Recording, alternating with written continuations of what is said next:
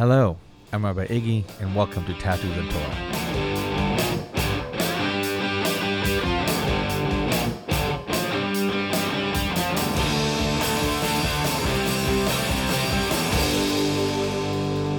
Hello, welcome to another episode of Tattoos and Torah. I'm Rabbi Iggy out of the Tshuva Center. Thank you for joining us. As we are venturing out into the world again, as we are starting to define a new normal for ourselves, as we are going back to some of our old lives and definitely into a lot of new life, looking at everything that's going on in the world, it's clear that we have to redefine a space for ourselves, a space of equality, a space of beauty, a space of meaning, a space of awareness. As we start defining that space and defining our life, I wanted to go back to some of the lessons and ideas I've learned throughout the years of working with people. Ways for us to create more meaning into our lives. Ways for us to create more awareness in our lives. Ways for us to create more spirituality. Ways for us to create a space that is more courageous than it was before. These lessons are part of a longer discussion about how to create a life of meaning. They're part of a discussion that puts the emphasis on our ability to change our lives and change ourselves. As always, in recovery, action is incredibly important. Awareness is incredibly important. And as I was speaking about last week, freedom and liberation are elements of that.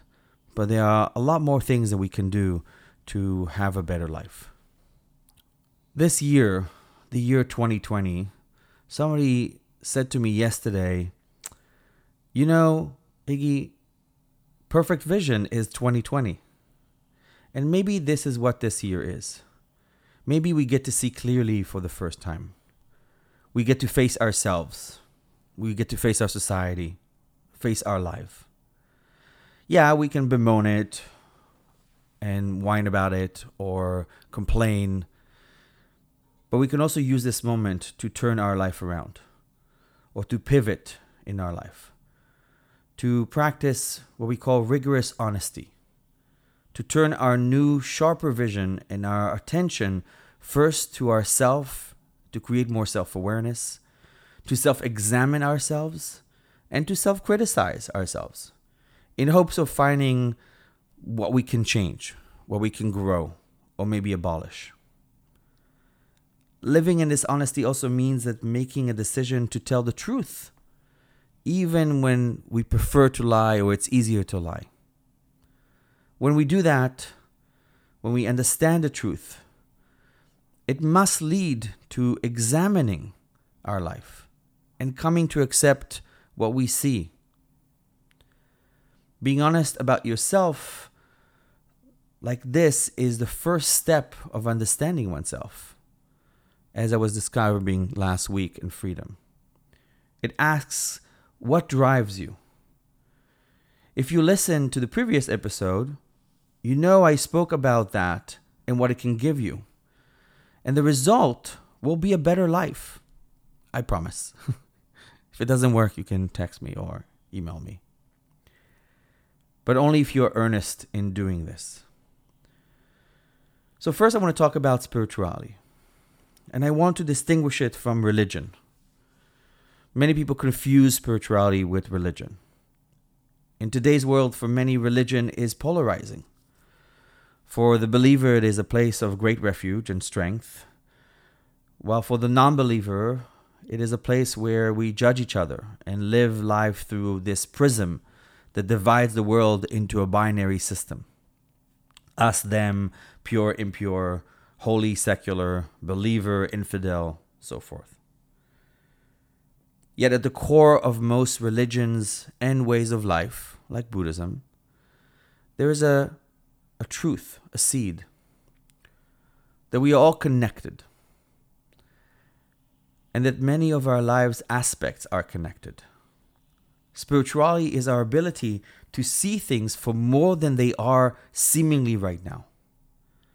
It allows for things, people, nature, God even, to change because of our action and our attitudes. It's a lens on a life that expands the meaning and the purpose of what we experience. We are more than our current moment. We are more than our suffering, more than our pain, more than our temporary feelings, more than our love even, more than our hope at this moment. Looking at the world, a rock can be more of something if we see it as meaningful to us. It can be sacred. There are sacred rocks in this world. There are small pebbles of rock that we keep in our pockets because of it being a gift or it reminding us of something. It can be meaningful if we make it so. A scroll is parchment and ink, but it can in fact also be holy. Family heirlooms can be incredibly holy and meaningful. Traditional objects passed down from generation to generation. They are more than what they are at this particular moment. Perhaps this is a bridge to a more parallel space where things are different than they are here and now. So in that way, our world, things in the world, we are much more connected to the Spirit. And it also, of course, means that we are connected to each other, responsible for one another. Each of us was created in the image of God, higher power as you understand it, nature, universe, whatever it is to you, and therefore reflects the true unified source of all life. I wrote this week that God has many names as humanity has many names. But we are asked to look at the true essence of our human condition and rise up in strength, in unity, and accept the awe and the splendor that is life. Our spirit is connected but sovereign. It is with it that we speak, that we act, that we love, that we cry when we see others suffer. It is through this spirit that we create, that we change, and like I just said, that we see things for what they are right now, but also what they could be. Our soul, unobscured, is in fact the source of our creativity and our compassion. When we return to it, our sense of oneness arises. When we return to it, our sense of oneness brings us strength. Liberated from the tyranny of oppression, of supremacy, of hatred, of bigotry, of homophobia. When we reignite our heart, our soul, we speak truth and act in truth. The seal of God, the seal of the universe, we say in our tradition is emet, aleph, mem, taf, truth. That truth, being in truth, living in truth, practicing rigorous honesty is authentic, it's proud, it's caring, and it's fierce. Working with people that try and create a new life for themselves, a life of meaning, means that we must ask ourselves questions and begin this journey of exploration. It is a spiritual quest, one that is motivated by our questions and our intentions. It can be part of our religion, but it does not have to be. Religion is an affiliation, an institution, one that we belong to. Spirituality is the language we have for the experiences and the insights that we gained from truth and from our journey. We feel a lot of things at the moment. There's tons of feelings around. And emotions are complex, and we can't always control them. We all feel things all the time. And many times we feel things, multiple emotions at the same time, all at once. When we feel love, we also feel fear for the potential loss of that love. When we feel scared and uncertain, we can also feel exhilarated. When we feel loss, we also feel relief many times. But we can't let our emotions control us. And if we don't pay attention, they can. We can become enslaved to them, thinking they own us. Taking actions based on these emotions without learning how to observe them, to wait for them to change, to pass, or to deepen, usually produces impulsive, destructive behavior that end up harming us. Learning, being aware that our emotions change and pass is one of the first key understandings. When we reflect on them, when we look at them, when we become aware of them, we have some sovereignty over them. When we feel like shit, even though we think it will last forever, it will not. Just like happiness, it will also go away. When we feel lonely and sad, upset, or anxious, we need to take a moment. Ask yourselves, what are you feeling? Name the emotion. So many people don't even know how they're feeling. Play out what you want to do. See if you can or should. And then imagine a different reaction that you might have taken in the past, or a different reaction you want to take now. And let the feeling pass. Or allow yourself to lean more into it. If you're feeling angry, sometimes it's okay. Sad, loss. I've been feeling very sad the last couple of weeks with everything that's going on in the world. But I can't take action just out of that sadness. It can fuel some of my actions to be better, to change, to help others. But I have to recognize that sadness is just a feeling. I have to be aware of it. I have to understand where it comes from. And then I can choose how to take action. Not just because of the feeling, but the feeling is a reminder that I have to check in with myself and then choose how I behave. Learning how to do that is hard. But when we do, we regain control of ourselves. We become more aware, more liberated. We can see things for more than what they are at the moment. We can make choices that will benefit us and the world and support this life of meaning. In that sense, we gotta have faith. And faith is a practice. Believing, while often associated with religion, is really a daily human practice. We do it every day. But many times we lack the secular vocabulary to describe it. Faith is hope. Faith is love.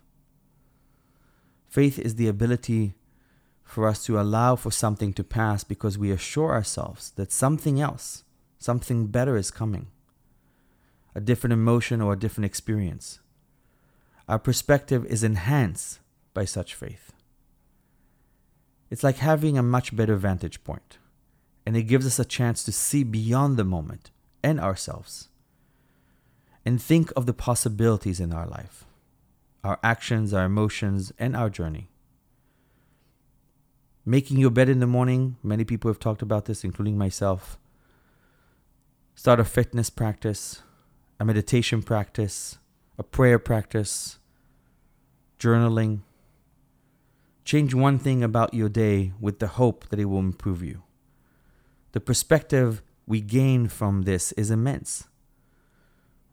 We can only gain it if we shift our focus from our current experience and look at the bigger picture. So again, ask yourself, how do I wish to be better? Can I see myself in a different situation? Can I be content with what I have? Do I have goals for the next week, the next month, year, 3 years? How do I achieve those goals? Many times we have doubt, and doubt is also a value. While faith is the motor of well-being, as it helps us believe in a better tomorrow and the ability to transform ourselves and the world, too much of it can lead us to an unrealistic point of view, a kind of magical thinking.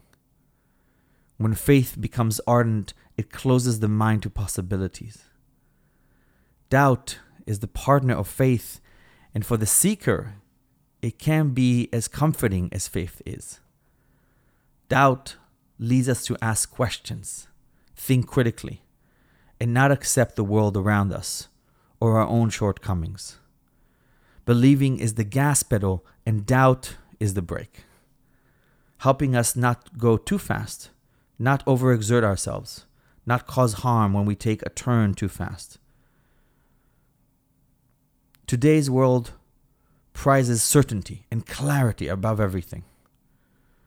Perhaps one of the more difficult of lessons to learn regarding doubt is that it can lead to insecurity and anxiety.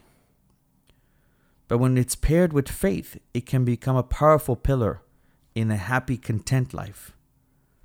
Seeking the advice of others when working on an idea or a project and allowing your questions about what you are doing to inform their feedback is a practice of doubt. Not believing that just because you feel it right now or think it must be true is an act of doubt. Allowing yourself to not accept everything as it is just because that's how we always do it is an act of doubt. And today, the actions of what's going around us is a clear indication that doubt, questioning, not accepting is something that fuels us to go out in the streets and saying, no more. I want to change this. I need to change this. Another partner of faith and doubt is gratitude. Happiness, like we said, is not a place you can go to and stay forever. Happiness is fleeting. Moments are to be treasured and appreciated. But gratitude is a choice. And counter to what most people think, one can choose to be happy. Not all of a sudden and not immediately, but with practice. One can learn how to be happy. And the key is gratitude. So we have to ask ourselves today, what am I truly grateful for? Can I shift my perspective to see something that is good about my day or my life? Maybe a choice I made today that I didn't do yesterday. Can I appreciate my ability to reflect? Can I appreciate my privilege to sit and think? Some people don't. When we practice gratitude, and it's not just about a simple thank you or, I'm thanking the food in front of me or the shelter or the roof above my head. That's very much part of gratitude as well. But I'm not just talking about that. I'm talking about something a little deeper. We learn to appreciate things that make us happy. We can go back to it as a beacon when we are feeling less than. Our tradition asks, who is a rich man? And it answers, he who is happy with what he has. If you ask happy people about their daily life, if you ask successful people about their daily life, you'll find that many of them have rituals, daily practices that they engage in. Many content, successful, happy people go to sleep and wake up at the same time every day, eat the same thing every day. That's just one sort of ritual. Such rituals are milestones in our day. Primarily, they serve as a background, a canvas of sorts. If we wake up at the same time every day or take a walk at the same time at the same place, it helps us check in with ourselves. It highlights how we feel. Do I feel different today? Why am I more tired, more energized? What did I do different earlier? It is through rituals that we get to refine our reactions, our attitudes. We get to plan our actions and creating new habits. If we choose to change something, it's only when we keep doing it over and over and over again that we are able to then start acting differently, feeling differently, being different. Going randomly to the gym won't change your habits or your body, but going regularly would. Not gossiping will not change how you feel about yourself immediately, but in time, it will allow you to be more confident and self-assured. Things like knowing how you would feel after a walk by the beach, reading before going to bed, or journaling just after dinner helps us to be more in control of ourselves and more in touch with the inner self, that part that inspires us. that soul we were talking about before. And only daily practice and ritual can actually offer that. So we have to study and learn and try new things. It's somewhat paradoxical that many of us do indeed feel better when we challenge ourselves, when we engage with life trying to learn new skills, even perhaps especially when we fail along the way. Taking up a new skill to learn a new language, a craft, an art, or exploring new things inspires us. It offers us a creative glimpse into possibilities that we didn't think about before. If you have a partner, for example, it's a great way to strengthen your relationship. Learning or experiencing something new for both of you, rather than showing the other person something that you already know and like. Growth is an act of creation, making new meaning in life. The inspiration that comes from the beauty of learning something and studying it. So again, ask yourself, what's your favorite meal? Can you make it? What else would you like to try? Do you have a favorite poem? Can you memorize it? What would you like to do? Perhaps, unfortunately, you lost a job in this pandemic. Maybe this is a time to try something different. Perhaps you realize that your life is not what you want it to be and you want to change it. Perhaps this is the moment. When we connect with what inspires us, we learn that we are able to go back to that when we need to. A spiritual strong core depends on inspiration, and a life of meaning is full of it. Inspiration.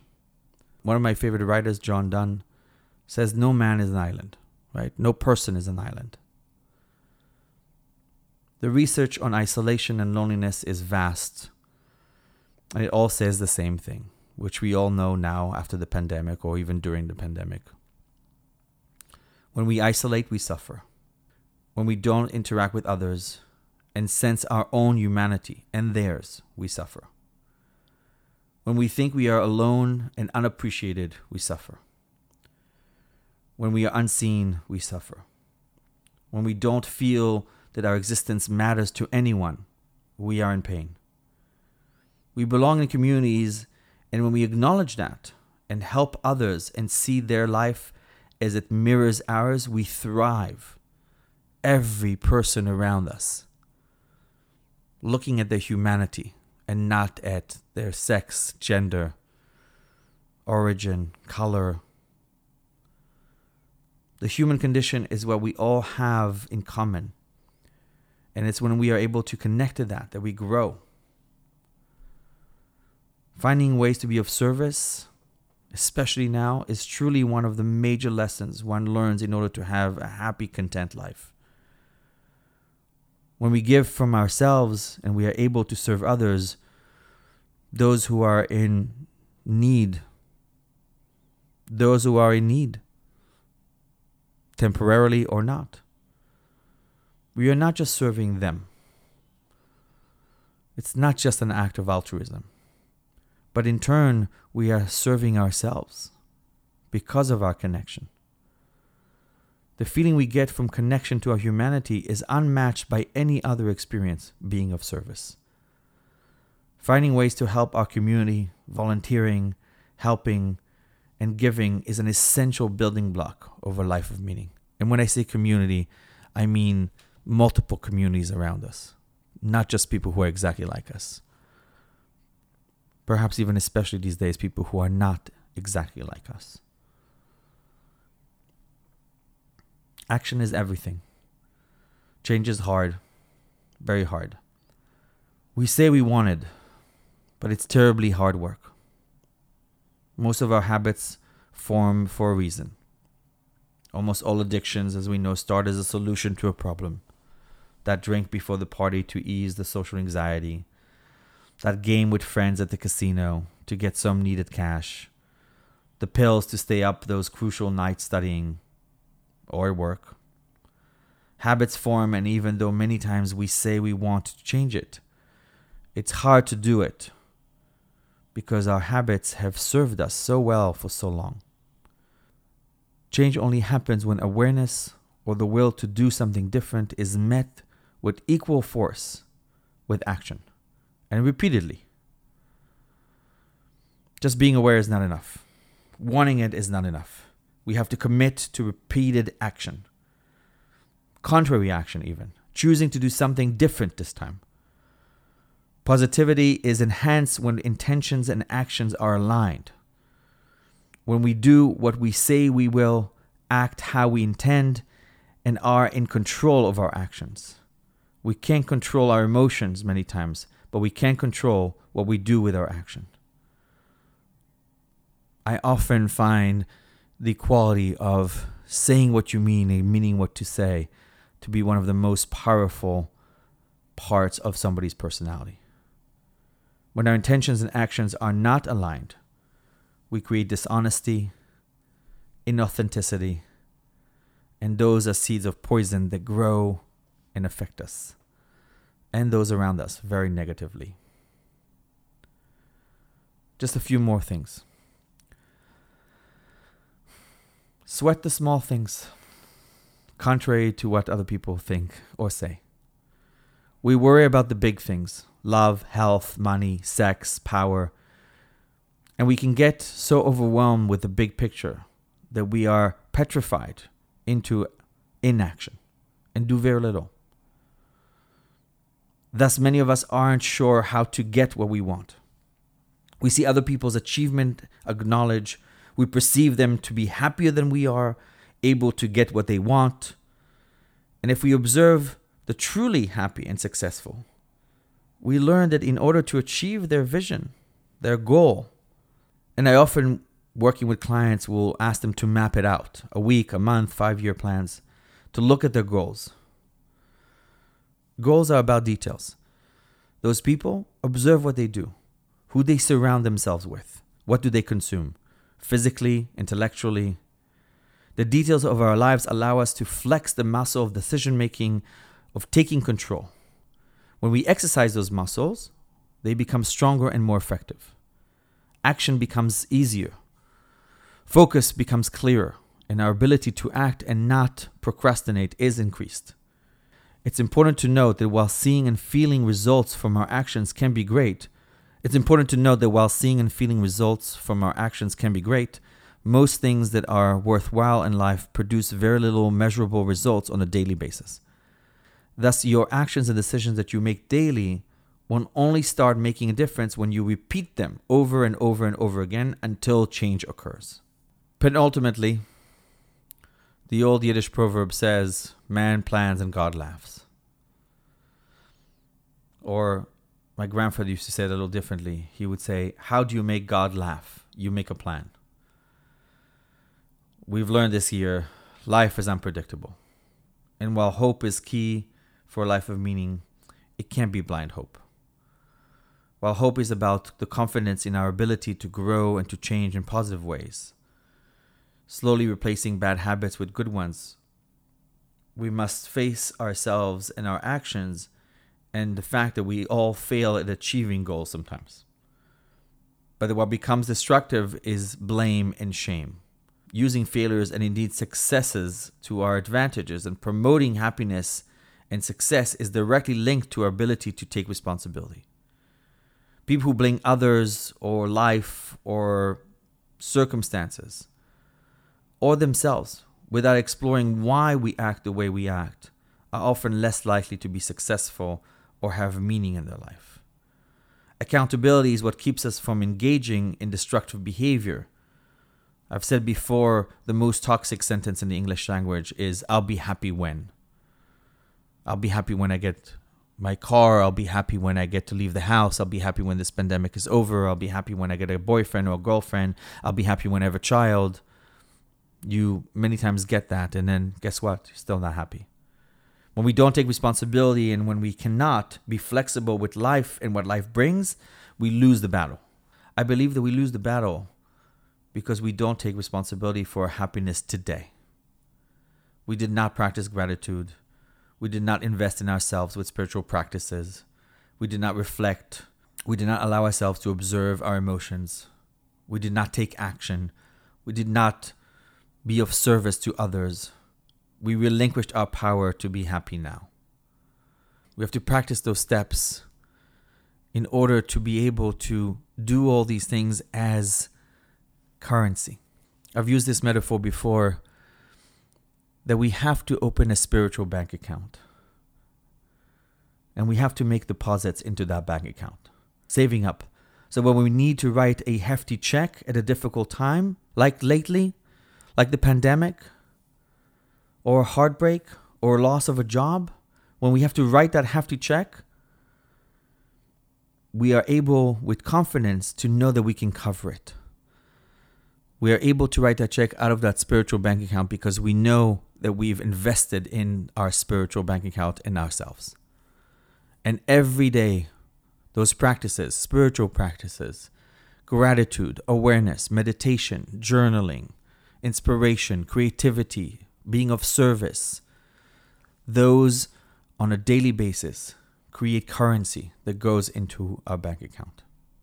Lastly, what are those spiritual practices? Spiritual practices are the essential blocks to building a strong emotional core, one that is resilient, agile, self-correcting in times of need.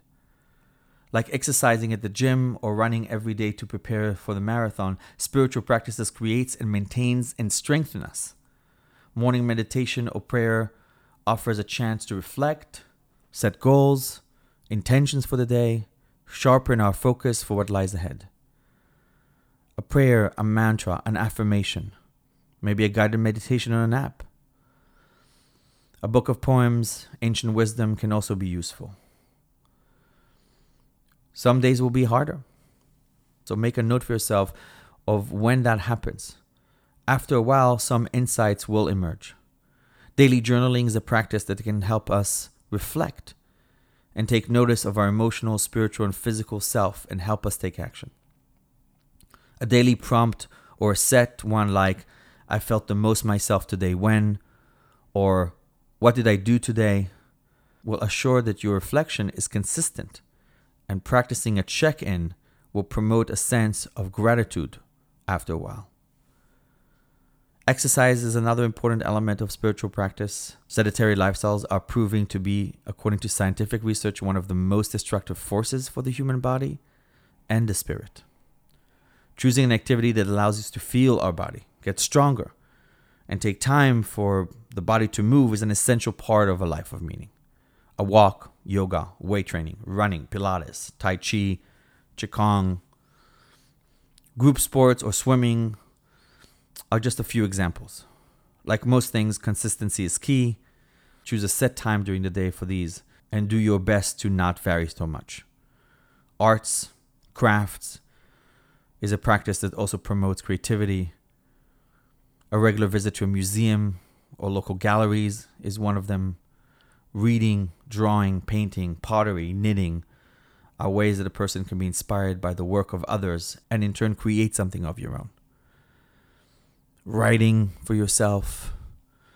And then, like I said, of course, prayer, religious practices are also part of spiritual practices. Choose ones that work for you. Choose one that inspire you. Experiment. Allow yourself to also have some fun. These are some ideas, some thoughts on what's going on in my head lately about ways to make my life a little bit better. If you have questions or comments, feel free to text us, email us. We are at the Tshuva Center on Instagram, on Facebook, on Twitter. I am IgaLGM, and my personal Instagram, Not Your Rabbi.